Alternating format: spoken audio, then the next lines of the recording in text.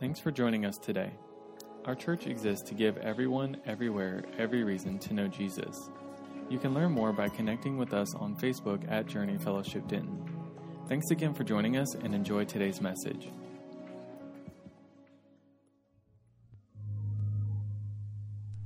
Amen. Praise the Lord. Well, God is good, isn't He? Anybody want to just share real quickly that God has been good to you this week? I'm going to start. I buried my grandmother this week.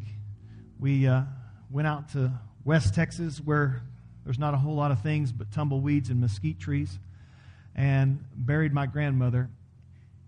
She passed away over a week ago. And let me just tell you the story. Here's the amazing thing.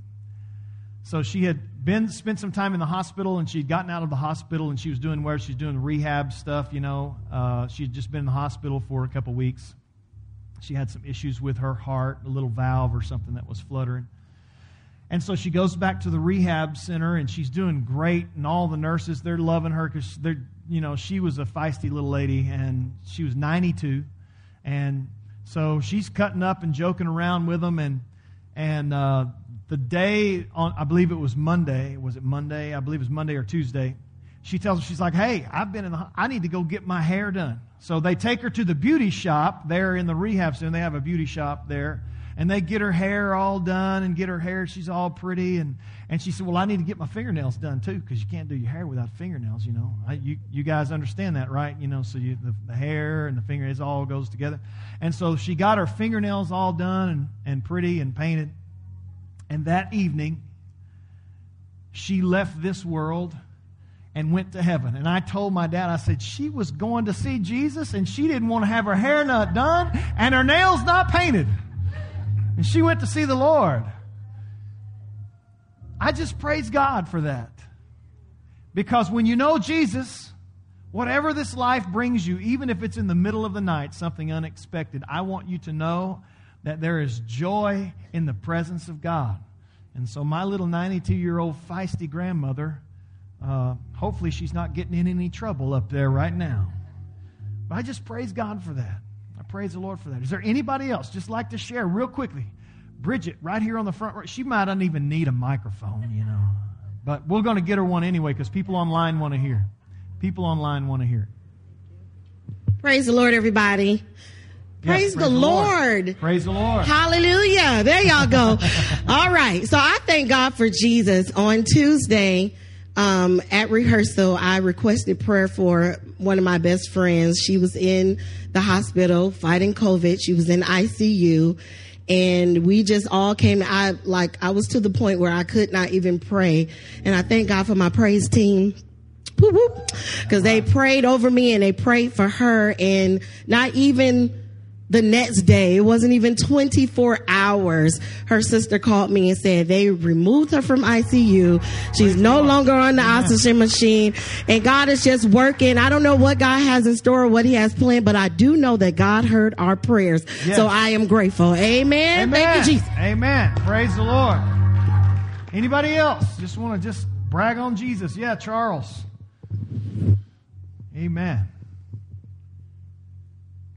We thank the Lord we have a new grandbaby in the family. All right. Born Monday evening at 5:30, Dylan Caleb. So we're real proud of him. Praise the Lord. Amen. Children are a heritage unto the Lord, except when they become teenagers. That's the question. Anybody else? Anybody else? Anybody else? Going once? Going twice? 1 Peter chapter 2. I'm going to continue my series on being not of this world. I want you to just look down the row right now, and I want you to realize that there is a strange person on every row. And if you say, well, they don't look strange, then guess who's the strange one? You're in a room full of strange people. You know why? Because you're not of this world. We're not, eight-eyed aliens and, we don't fly around in spaceships. But let me tell you something. Our home is not this world. We live for another place. And that's what Peter tells us. That's what his epistle's all about when he writes to these churches and these people scattered all over years after Jesus is already gone, about 30 years later, he says, look, don't be discouraged. This is not your home. This is not where it all ends. Just like my little feisty grandmother. That wasn't the end. Going to the beauty shop and getting her nails done, that wasn't where it was over. She was getting ready for the next step, the next phase. This isn't it. We're not of this world, Peter says. The very first verse of his letter, he says, we are the elect, God's chosen strangers in this world. Over and over, he repeats that. I just remind you, don't get discouraged in life. Whether it's rainy or whether it's sunny, whether you're happy or sad, whether you've got a great job or you're still looking for one, don't be discouraged because this is not all there is. There's more to come. Be encouraged this morning. I think if there's anything that could happen on this Sunday morning, this dreary, rainy Sunday morning, is that when you leave this place in just a few minutes, that you're smiling and the joy of the Lord is just filling and overflowing your heart. I hope that's God's goal today. I would just love for that to be a part of it. So Peter says this. He says, you're just strangers. And then he continues on, and we're into chapter 2 now. And in 1 Peter chapter 2, verse 4, I talked about that craving last week for Mother's Day. But in verse 4, he writes this. He says, as you come in to Him, the living stone, rejected by men, but chosen by God and precious to Him, you also, like living stones, are being built. Can everybody just say, being built? Say, I'm being built into a spiritual house to be a holy priesthood, offering spiritual sacrifices acceptable to God through Jesus Christ. For in the Scripture it says, see, I lay a stone in Zion, a chosen and precious cornerstone, and the one who trusts in Him will never be put to shame. Now to you who believe, this stone is precious, but to those who do not believe, the stone the builders rejected has become the capstone, and a stone that causes men to stumble, and a rock that makes them fall. For they stumble because they disobey the message, which is also what they were destined for. But you, here today, you are a chosen people, a royal priesthood, a holy nation, a people belonging to God. That should just make the joy of the Lord flow in your life right now. That should encourage, that should cause you to smile. You are a chosen people of belonging to God, that you may declare the praises of Him who called you out of darkness and into His wonderful light. Because once you were not a people, but now you're the people of God. Once you didn't understand, you had not received mercy, but now you have received mercy. Lord, let your words just encourage our hearts today. Lift us up, Lord. Challenge our minds, Lord. Speak to us, Lord. The depths of our soul, Lord, would be spoken to, Lord, by your word. And Lord, when we leave this place, Lord, let the presence of God, Lord, just be flowing out of us. Lord, overflow, Lord, us with joy today. I give you today this message, Lord. Let my mouth, Lord, be anointed by your Holy Spirit. And Lord Jesus, I pray that, God, when we leave this place, that we will know that we have been in your presence and we have heard your word. In Jesus' name we pray. And everybody said amen. Amen. You know, man's quest has been to always build things. And there are some really impressive things around the world that have been built. There's one impressive thing that's been built in Egypt. And we have the pyramids. I think we've got a picture of that. This is the pyramid at Giza. It was built in 2500 BC. Now that was before Caterpillar, that was before John Deere, that was before they had all of the equipment and the technology that we have today. This pyramid is 481 feet tall. It was the tallest man-made structure on the planet for 3,800 years. It was the epitome of man's ingenuity and man's construction. It is made up of 2.5 million blocks. Million blocks. Aaron, how would you like to stack 2.5 million blocks? This guy's a mason. How would you like to build 2.5 million block structure? You'd spend your lifetime and then some. building something like this. Now, that's an impressive thing. Has anybody ever been to Egypt and looked at the pyramids? Anybody? You have. Were you impressed? It's just enormous in your eyes, right? The pyramids are an impressive building construct.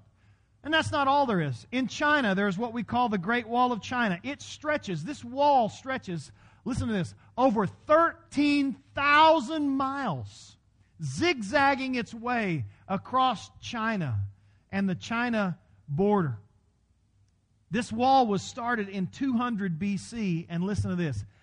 It took them over 2,000 years to finish its construction. Now, 2,000 years. Just imagine that. You're talking about 20-plus generations of people who built the same thing, building a wall. That's impressive. That's impressive. There's other buildings. We have the Panama Canal that was built. It's a 48-mile canal that connects the Pacific to the Atlantic Ocean. It was started in 1881. This was such a great endeavor and such a challenging endeavor that through the course of its construction, over 30,000 people lost their life in building the Panama Canal. We have our own resident Panamanian right over here. Yeah. John, have you ever been there? You swim in it? Panama Canal, it's impressive. It's impressive to see two oceans connected by the efforts of man. What an incredible construction and building endeavor. If you go to Dubai, you'll find a place called the Burj Khalifa. This is the tallest man-made structure in the world. It is 2,722 feet tall. Now, here's that perspective. It means it's over a half a mile high. Think about that. A half a mile into the air. It holds records right now of numerous categories. It is the building in the world with the most floors. It is the building in the world that has the highest observatory deck. It's the building in the world that has the highest restaurant. It's the building in the world that has the highest elevator. You could go through an entire playlist riding the elevator up that top of that building. It's the highest building in the world. I'm not sure that I would want to eat in that restaurant. I'm not sure that I would want to ride that elevator a half a mile into the air. Thank God that there's not a whole lot of earthquakes in Dubai. But there's something that's really satisfying about men's endeavor to build something. It satisfies us. Because when we look at these things that we have made and the accomplishments of men, when you step back from a job, if you've done a project or if you've built something, if you've constructed a wall, if you built a building, when you step back and you see that, it's impressive. It's amazing. There's a sense of satisfaction. If you've completed a class or a course, or you've gotten a diploma, or you've finished a degree, or you completed some type of project, a music project, whatever it might be, there's a sense of satisfaction after we've built something, because that's part of human nature. And the reason why I believe that is because we were built in the image of God. And what did God do? Well, God is the one who started it all. He constructed the stars in the sky, the sun, the moon, the oceans, the fish, the trees, the grass. He even constructed you and I. He built us out of nothing, out of the dust of the earth. He breathed life into us. You see, the image of God is what makes us want to build things. It makes us want to build a home and build a company, or build a career, or even just build a life. And that building has driven us. That drive to build things is our forward momentum. And the reason why is because whatever we make, we believe that when we get it done, that it will bring satisfaction to our souls. You see, earlier in Peter, he writes about that God has delivered us from an empty way of life. You know, you can develop a career, and you can have a family, and you know, people do that. They say, you know, if only I could just get married, I would be happy. If I could just have kids, then my life would feel complete. If I could get that job, or if I could work at that company, or if I could own this house, or have this car, if I had this salary, then I would be satisfied. How many of you know that that really is not true? Because you can have an empty way of life and have all of these things We think that whenever we build something that it's going to completely satisfy us. But honestly, there's nothing in this world that will satisfy. It won't satisfy. It won't make you complete and happy. It won't satisfy your soul. Because what you really need to realize is there is no project in history that's more impressive than God's building project. God's construction of what He is making, of what He is doing. You say, well, what is God doing? Well, He created all of this, everything that we see. Yes, that's all God's hand. But the most involved, massive building project that's currently on God's books, the thing that the world has never even compared to, the most massive thing construction-wise that God has ever done and the world has ever seen. Where is it? What is it? Well, it's happening right now. It's happening right here. It's involved, taking place in this room right now. It's God building you. The Lord is in the construction business. He's in the building business. And my friends, you are currently under construction. So look at your neighbor and say, hey, I'm under construction right now. I'm under construction. That's what God is doing. This group of people, you and I, the people down your row, the people that are sitting 2 or 3 aisles away, they're under construction. God is working on you. God is working in this church. He's working on everyone who calls Christ their Lord and Savior. God is in the massive undertaking of constructing and building people. He's building you right now. God's always involved. He's always working. He never takes a vacation. He's constantly working on you, working in your life, always doing an add-on and doing a remodel. He's always reshaping your life, always constructing, always building. And so that's what Peter talks about in this passage that we see today. He highlights several things about God's building project. The first thing that he highlights is that it all begins, if you'll look in verse 4 and verse 6, that it all begins with the foundation. It all begins there. He mentions the foundations first. If you've ever been to Israel, Shannon and I were privileged to go to Israel years ago, and everything that's built is built out of stone. There are no 2x4s. There's not a whole lot of wood in Israel. They build everything with stone. The walls are stone. The floor is stone. The foundation is stone. And Peter says the starting point for any good building project has to be the foundation. And he says that foundation is Jesus. He is the living stone. The living stone. Why is that stone so significant? Why is the rock so significant? And so critical. Well, first of all, he says it, verse 4, he says he is the living stone. Now that's kind of an oxymoron, isn't it? A living stone. I mean, stones and rocks, they're inanimate. You know, like you would say and tell somebody, well, you're stone dead. You know, I mean, you're dead as a rock. You know, I mean, that's how we would use the description. But it's an oxymoron. It says a living stone. Back in the early 80s, there was a fad that kind of went around, and it was pet rocks. Did anybody have a pet rock? Anybody? You're not raising your hand because you're embarrassed. I understand. That's all right. My grandma, she bought me a little pet rock one time, and I was like, what do you do? She said, you don't have to feed it. You don't have to care for it. You don't have to do anything. It's just a pet rock. What are we saying? We're saying this rock is actually alive, and they put the little eyes on it and had a little smile, you know, and wake up every morning, hello, rock, you know. Didn't have to take it outside. It's a good pet. In case you want to get rid of that. No? Okay. All right. Jesus is the one who's alive. And He is the foundation of everything that we do. He is the one who lives forevermore. Revelation chapter 1 verse 18. This is what He says about Himself. I am the living one. I was dead, and behold, I am alive forever and ever.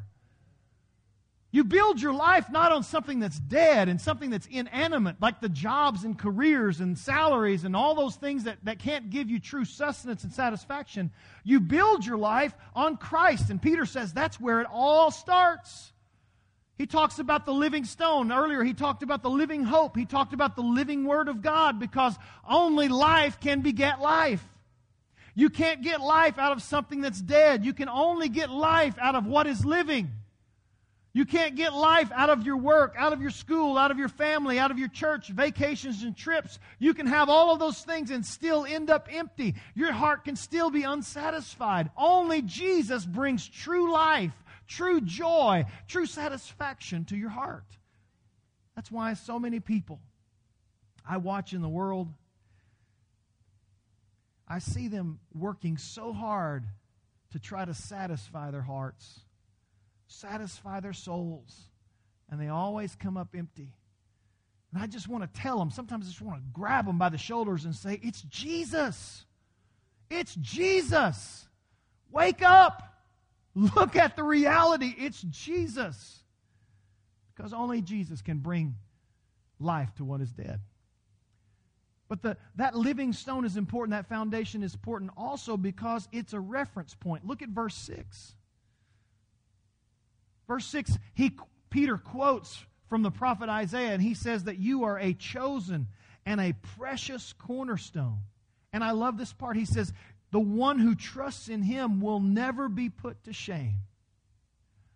When you make Jesus the foundation of your life, when Christ is the foundation of your life, and what I'm saying is every decision, every choice, everywhere you go, everything that you think, it's all based upon what Christ would want. When that is the source and the reference, let me tell you, it's like what he says, you'll never be put to shame, which means you're never going to regret that Christ is the foundation of your life. There'll never be a time when you're going to say, man, I wish I hadn't got saved. Have you ever heard anybody say that? Man, I wish I had never met Jesus. You're never going to hear that.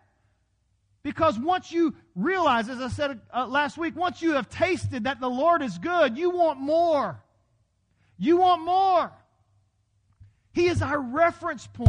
And when you believe in Him, you won't be put to shame. Now, obviously, what Peter is doing is he's thinking of the temple. Do you remember the story back in Matthew chapter 24 when Jesus and His disciples are walking and leaving Jerusalem, and they had just come out of the temple area, and all the disciples are talking about how magnificent the temple was. Wow, that's just an immense building structure. It's incredible. What do you think about that, Jesus? I mean, look at what we have done. Look at what the Jewish people have put together. Look how immaculate, how just incredible that is. And what does Jesus respond? He said, yeah, well, there's coming a day soon when not one stone is going to be left standing upon another. All this, what we think that we have built as humans, it's all going to pass away. It's all going to fold. It's all going to go away. But Jesus said, I am the cornerstone. I am the cornerstone. What is a cornerstone? I was asking Aaron on Wednesday night, I said, Aaron, what's the most important brick when you're setting a brick wall? What's the most important brick? He said, the first one. Because by it, as he runs his lines and he runs his string lines, because if that first brick is off, the whole wall will be off. The cornerstone was the largest and the heaviest block that was set. It was the first one set because it was the reference point. Everything that is built in that building is measured by that cornerstone.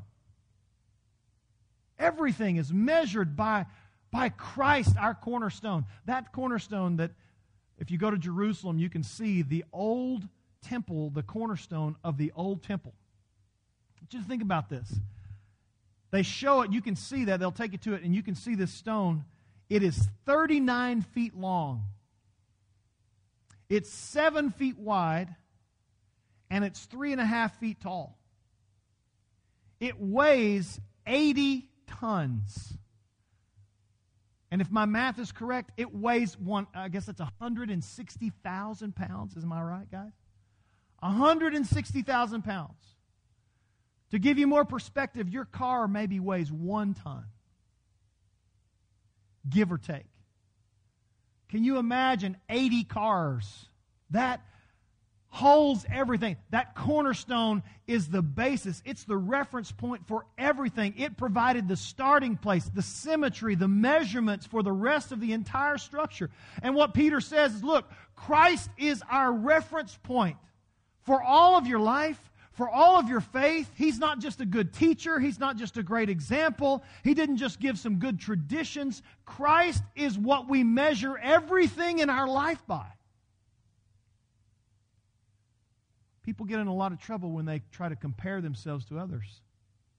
When they get into something that they know that they shouldn't be and the Holy Spirit begins to convict them, they say, well, I'm not as bad as that guy. I'm not saying and doing what she's doing. We don't measure ourselves by anybody else. We measure ourselves by the standard of Christ. He is our cornerstone. He's what we measure our lives by. If you want to know where you are in your relationship with God, all you have to do is measure yourself to Christ. I read of an artist. He was a landscape artist, and he made massive pictures of landscapes used a variety of colors, all different types of colors, just mixture. If you've seen a sunset, there's an array of colors that just bleed across the sky. And as he's painting, he always keeps three things next to his easel. He keeps a ruby, an emerald, and a sapphire. And he was asked, why do you keep those three jewels next to your easel? He said, because I always have to constantly go back and get a reference point, because there's usually such a blend of colors. I need to know what blue really looks like, what green really looks like, what red really looks like. I have to continually look at a reference point, so as I'm blending the colors, I know what I can go back to. Christ is our reference. He is our standard. But also, that stone, that living stone, He is our stability. You see, the most important thing is the foundation that you want in your home is that it's constant and it is consistent. In our world, we live in a world that's filled with lots of change. We've undergone more change in the last 18 months in your life and in mine that you couldn't package in a decade. Change produces this uneasiness in our hearts. Have you noticed over the last 18 months, there's just kind of been this sense of uneasiness, not just maybe in your own life, personally, that you couldn't explain, but in society as a whole? Have you noticed that? Is it just me, or have you noticed that? Is there just some sense of uneasiness? What's the future going to look like? What's tomorrow going to look like? How's this going to work out? There's this sense because it's just a tremendous amount of change. And what people are saying is, what is it that I can rely on? Can I rely on the experts of the medical field? Can I rely on the government? Can I rely on my job? Can I rely on the economy? Can I rely on this? Can I rely on that? And people are wondering, what can I truly rely on? And Jesus addressed that. In Matthew chapter 7, He says this. He tells a story. He says, everyone who hears these words of mine and puts them into practice is like a wise man who built his house on the rock. The rain came down, the streams rose, and the winds blew and beat against the house, yet it did not fall because it had its foundation on the rock, on the living stone, on the cornerstone. But everyone who hears these words of mine and does not put them into practice is like a foolish man who built his house on sand. The rain came down, the streams rose, and the winds blew and beat against that house, and it fell with a great crash. What the living stone gives us in our life is stability. What Christ does in our life, He gives us stability. When pandemics hit the world stage, and when governments change and administrations come and go, when the economy goes up and goes down, who is still there, solid, stable, not moving, immovable? It is our Lord Jesus that is stable. He is the cornerstone of our life. He is who we hold to. He is our strength because we know that He is not going to move. Malachi, he says this. He says, I, the Lord, do not change. In Hebrews, he says He's the same yesterday, today, and forever. And James declares that He is the one who will not change like shifting shadows. God is the one who is never going to give us ever a question that He is going to leave or move or change. He is solid as a rock. Stable. That's who Jesus is. He's our foundation.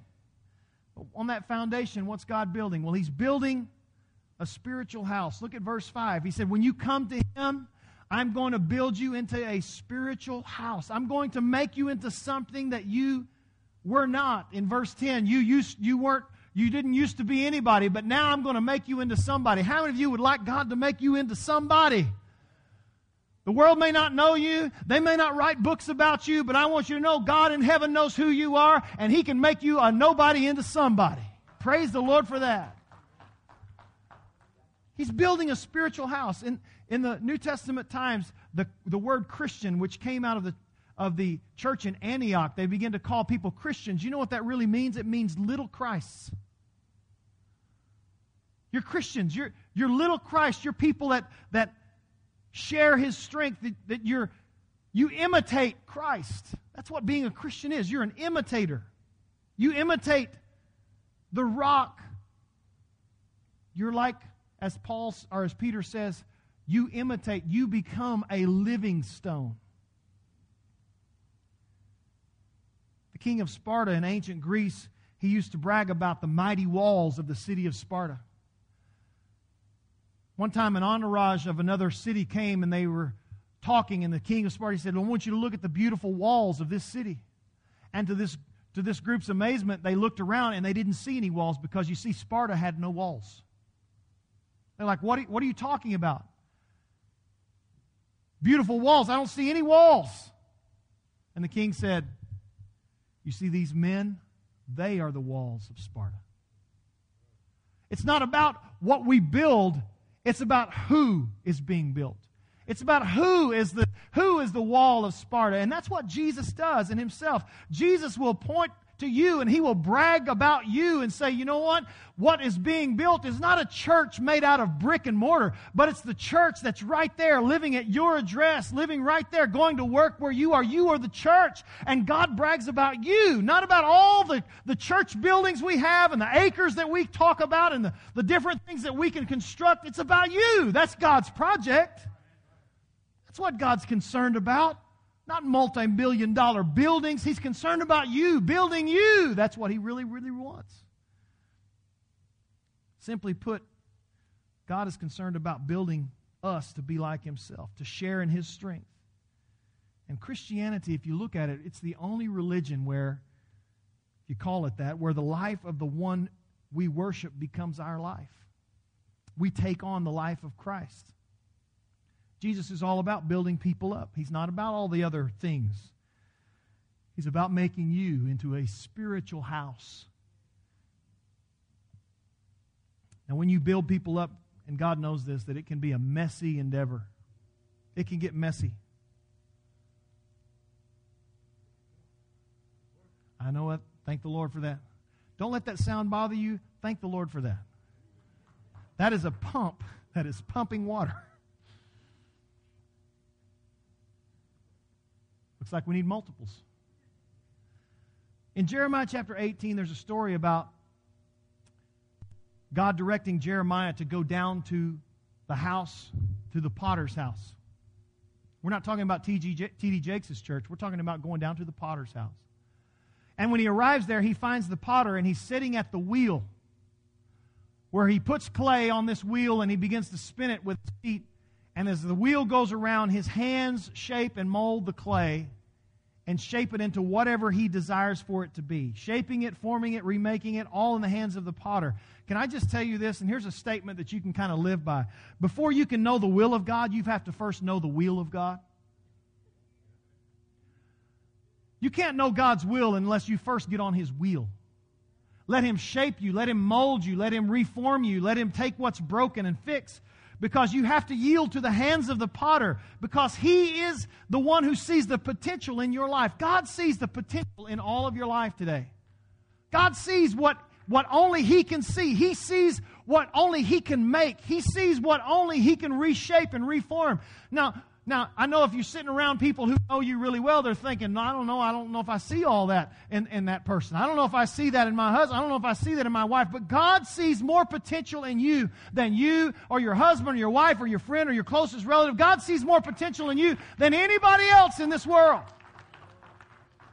And He takes your life and He sets it upon His wheel. And He begins to shape it. Can I tell you that God's not looking for superstars in His kingdom? What God is looking for is He's looking for availability.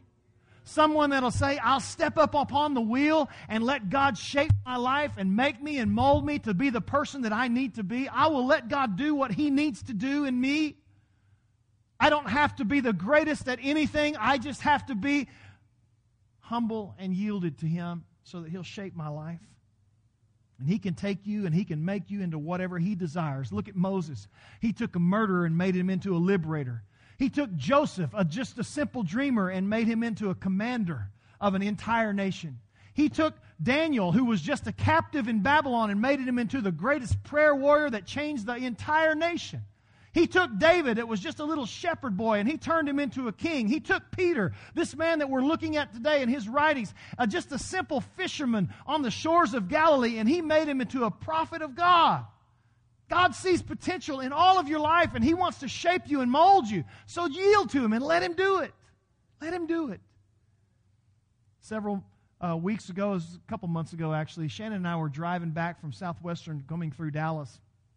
And we're driving along, and as you know, when sometimes you're driving through that Dallas traffic, all of a sudden you kind of top the hill, and all you see is just a sea of red. And it was just red lights. And as we got closer, we saw not just red lights, but flashing blue and yellow and all kinds of different lights. We got really, really close. And on I-35, which down through the trough there, you see there's like 6 lanes. And we're heading north in that trough, and we get up to like the second row, and there's like 6 cop cars in each. There's one in each lane, completely blocking traffic. So we had everybody slow down, and they're rolling real slow. And I'm like, what in the world? Like, is this the president's motorcade? I mean, what's going on? We don't know what this is. And for several miles and quite a few minutes, we're behind all of these cop cars. We couldn't figure out, we didn't know what it was. And then, as we looked past the slowed down traffic and past these police officers, we saw up there a crew of guys in a truck setting out cones and setting out barrels. Construction. Slowed everybody down. There was a line of cars behind us that 3-4 miles long. 6 lanes across. And as the construction workers, they got set out and they reduced the 6 lanes down to about 2 lanes. Terrible. You know what I'm talking about. You live in this area, you've seen that. You've been in that. It's a nightmare. It's a good place to learn patience. Jesus is teaching you a lesson. We saw one police officer pull off, and then another he'd pull off, and then another would pull off till there was just a couple left, and then they'd finally just pull off, and they'd split off, and they'd allow people to kind of merge together. As we went through that entire process, I realized that when people are just driving normal speed, God has to sometimes slow us down. Because you can't fix some of the potholes in your life and in mine when we're still speeding at 75 miles an hour. God's got to slow you down. He's got to turn the lights on in your life.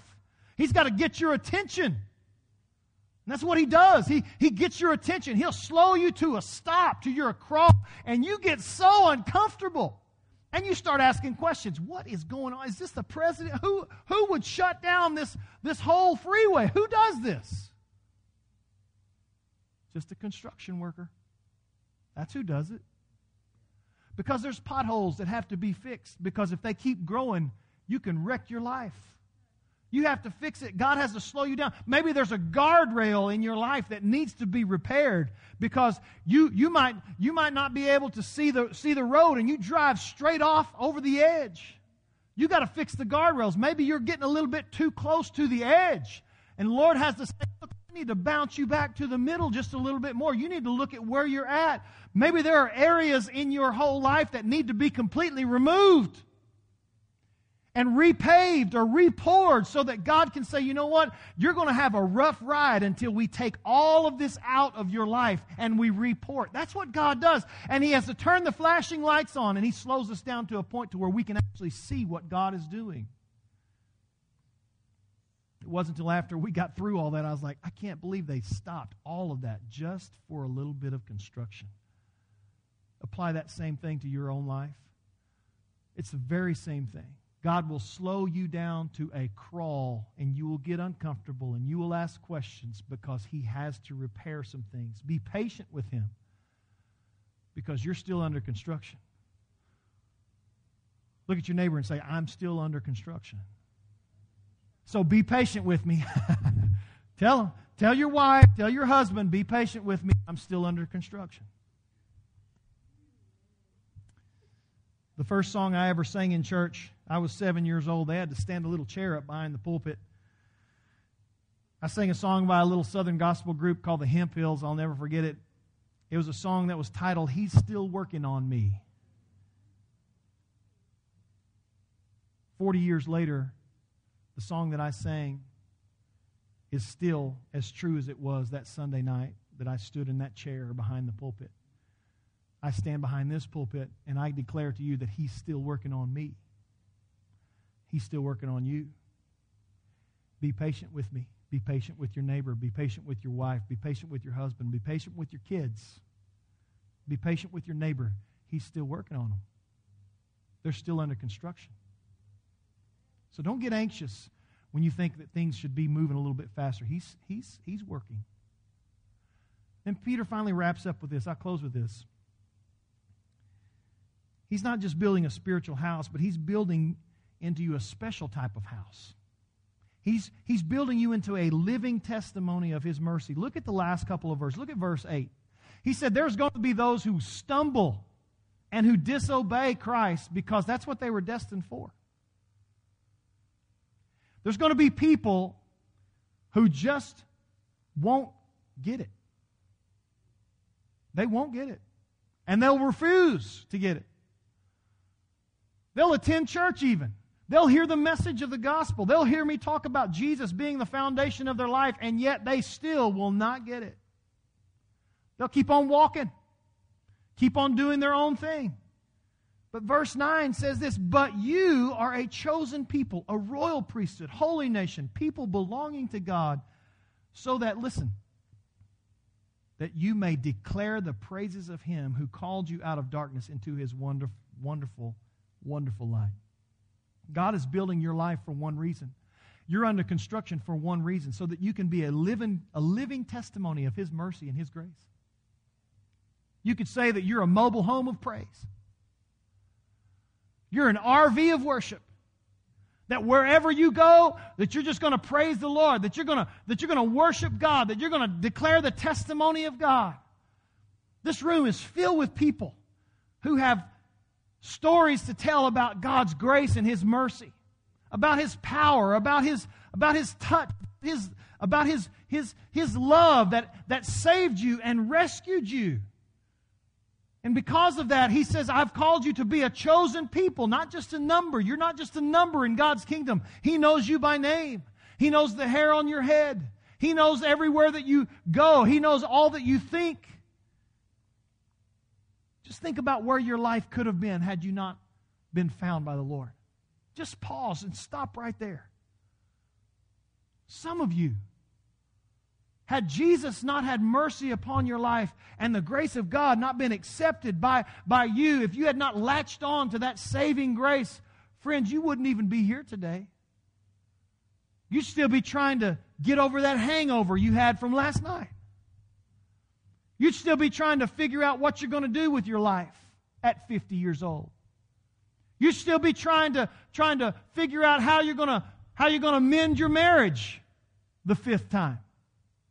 But God has saved you. He's transformed you. He has chosen you, and He's poured all of His resources into you because He has been building your life, and thank God He found you. Because I don't know if I'd have want to met you before He found you. You may not have wanted to know me. He's chosen. We're chosen people. We're a royal priesthood. We don't just get to go to church. We are the church. We have access like that of a priest.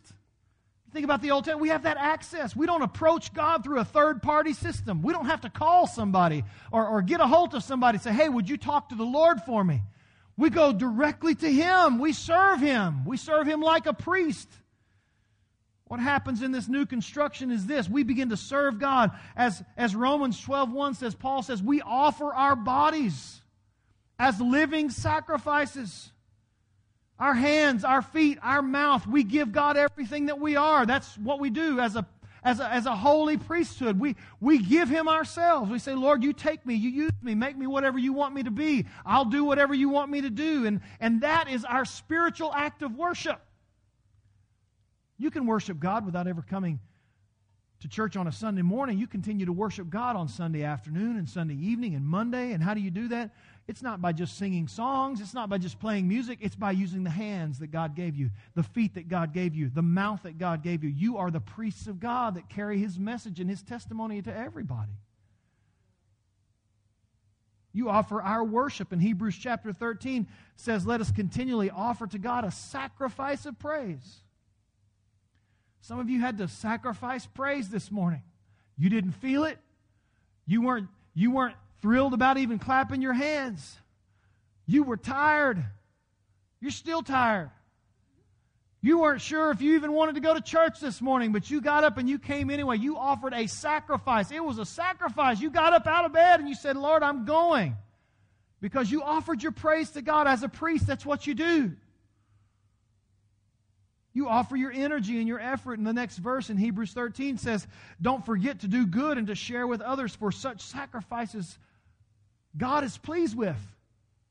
You give yourself to others. You lend a hand. You help when you can help. You offer encouraging words when you can help. And then you offer your resources. Philippians chapter 4 verse 18 says that Paul received gifts, and he says they are a fragrant offering, an acceptable sacrifice, pleasing to God. When you give to God out of your resources of which God provides through you, you're able to touch and you're able to minister. That's a sacrifice. You make a sacrifice so that missionaries can go around the world and preach to people that you'll never ever meet. You make a sacrifice when you give so that children in our area that in foster homes or foster families, that they can provide them with things that they need. You become a sacrifice of praise. You become the priest. And then you become what the Lord says, you're a holy nation. A.W. Tozer said this. He said, holiness is, as taught in the Scriptures, is not based upon knowledge of our part. Rather, it's based upon the resurrected Christ indwelling in us and changing us into His likeness. Holiness is not something that you do and then you come to God. You find out that holiness is when you give your heart completely to Him, you begin to see your life changing. It's like that building project. You see the changes as they take place on the outside. You don't have to know that somebody's building a building. And the same way as God's building your life, there is a recognizable difference between what you were and what you are today. Come on, somebody. Being a Christian is not an invisible endeavor. It's visible. Jesus told him, he said, by your fruit you will know them. You will know someone who is following God by the way that they live, by the way that they talk, by the things that they do, by the places they go, by what they believe and what they think. You know a Christian not by his mouth, but by their life. You're a holy nation, a people who belong to God. You're built with a mark upon your life. It's called a maker's mark. There's a lot of different things in construction. There's a maker's mark that's stamped upon a lot of different products and tools. The Bible says that as a believer, you're marked by the seal of the Holy Spirit. The Holy Spirit marks your life. And here's the good part. The Lord reclaims everything that has His mark. One of these days, everything that He owns, that's the Scriptures, as Peter says, you belong to Him. He's going to take back. He's going to bring to Himself. If you've got the mark of the Holy Spirit upon your heart, one of these days, Jesus is going to come back after you. He's going to take back what is His. Not what the world created, not what other men have created. He's going to take back what He has created. His building, His project, His construction job. He's going to take it back for Himself. Thank God He's going to collect it all one of these days. Amen. Praise the Lord. I'd like for you just to bow your heads all over the room. Musicians, y'all can just stay. We'll just go with Leslie this morning. This passage this morning describes two groups of people. People that reject the builder and its construction process, and others that will accept the builder and undergo construction.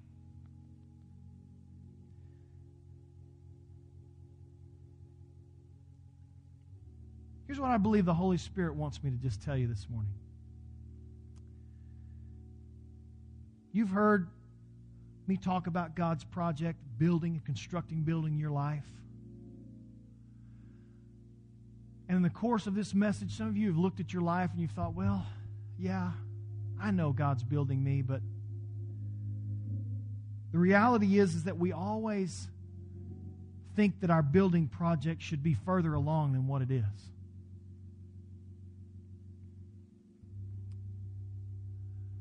We say things like, I thought when I got to this point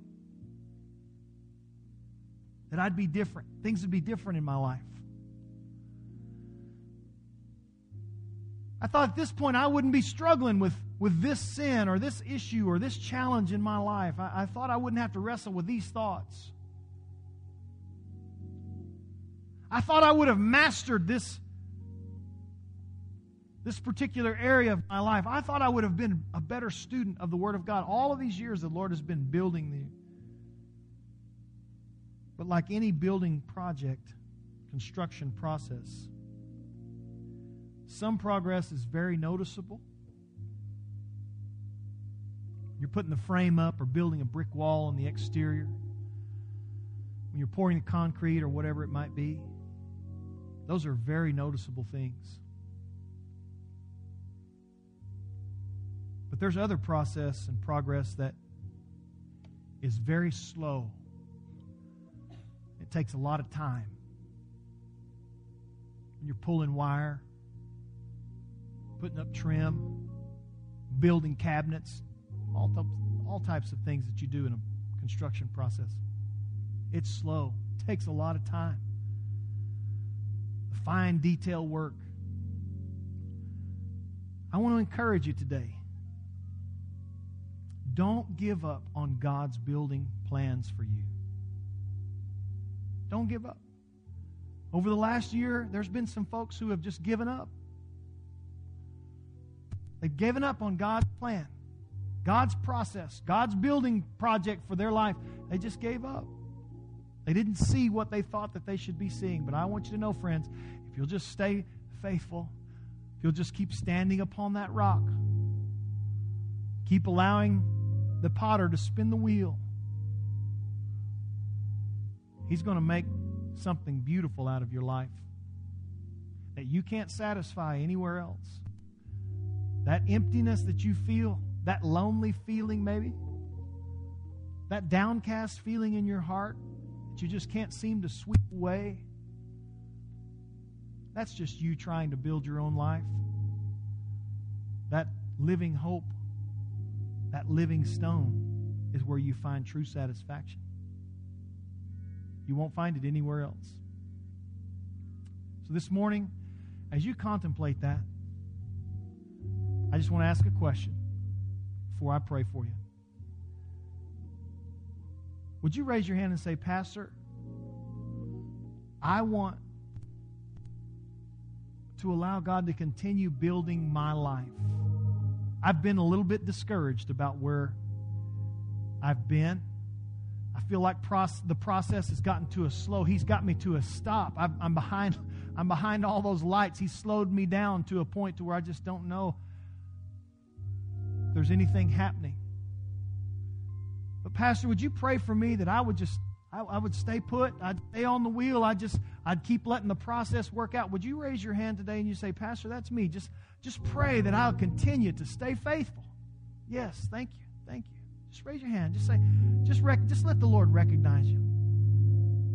Help me to stay faithful to the progress and to the process that God's working in my life. Friends, listen, it may be slow, but God's working in you. He's working in you, or you wouldn't even be here today. I want to pray for you, and I just want you to have a conversation right there with the Lord and just say, Lord, I dedicate my life. Just keep building me. Show me the potholes. Show me the guardrails. Show me what needs to be replaced and removed. Let me walk for you. I want to pray for you now. You just take a moment and you just have a conversation with Him as I pray with you. Father, I thank you, Lord, for this church. I thank you, Lord, for your word and the presence that we felt. I thank you, Lord, for the process and the construction that you're doing on all of our lives. I'm glad you never gave up on me, Lord. And I'm glad that you never gave up on any of these folks today and all those, Lord, who are allowing you to mold them and shape them, Lord. Because, Lord, we still have a long way to go.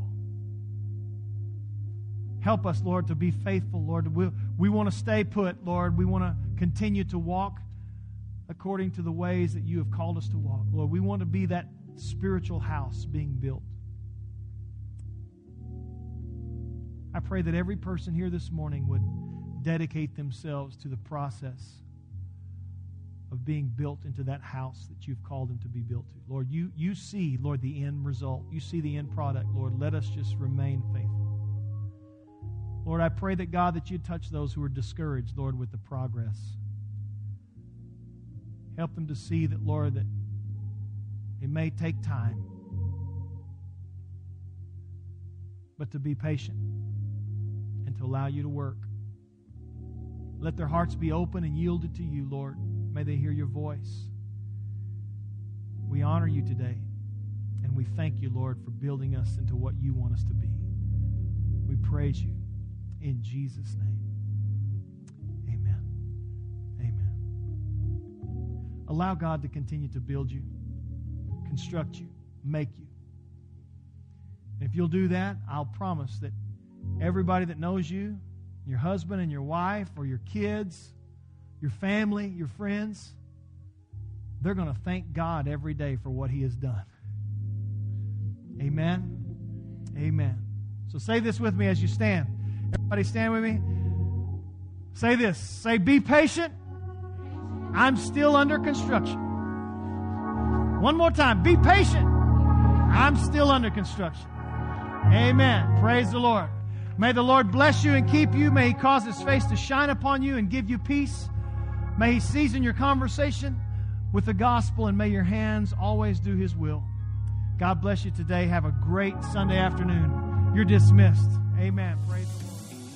Thanks for listening to this message. If you were blessed by this ministry, we want to encourage you to share it.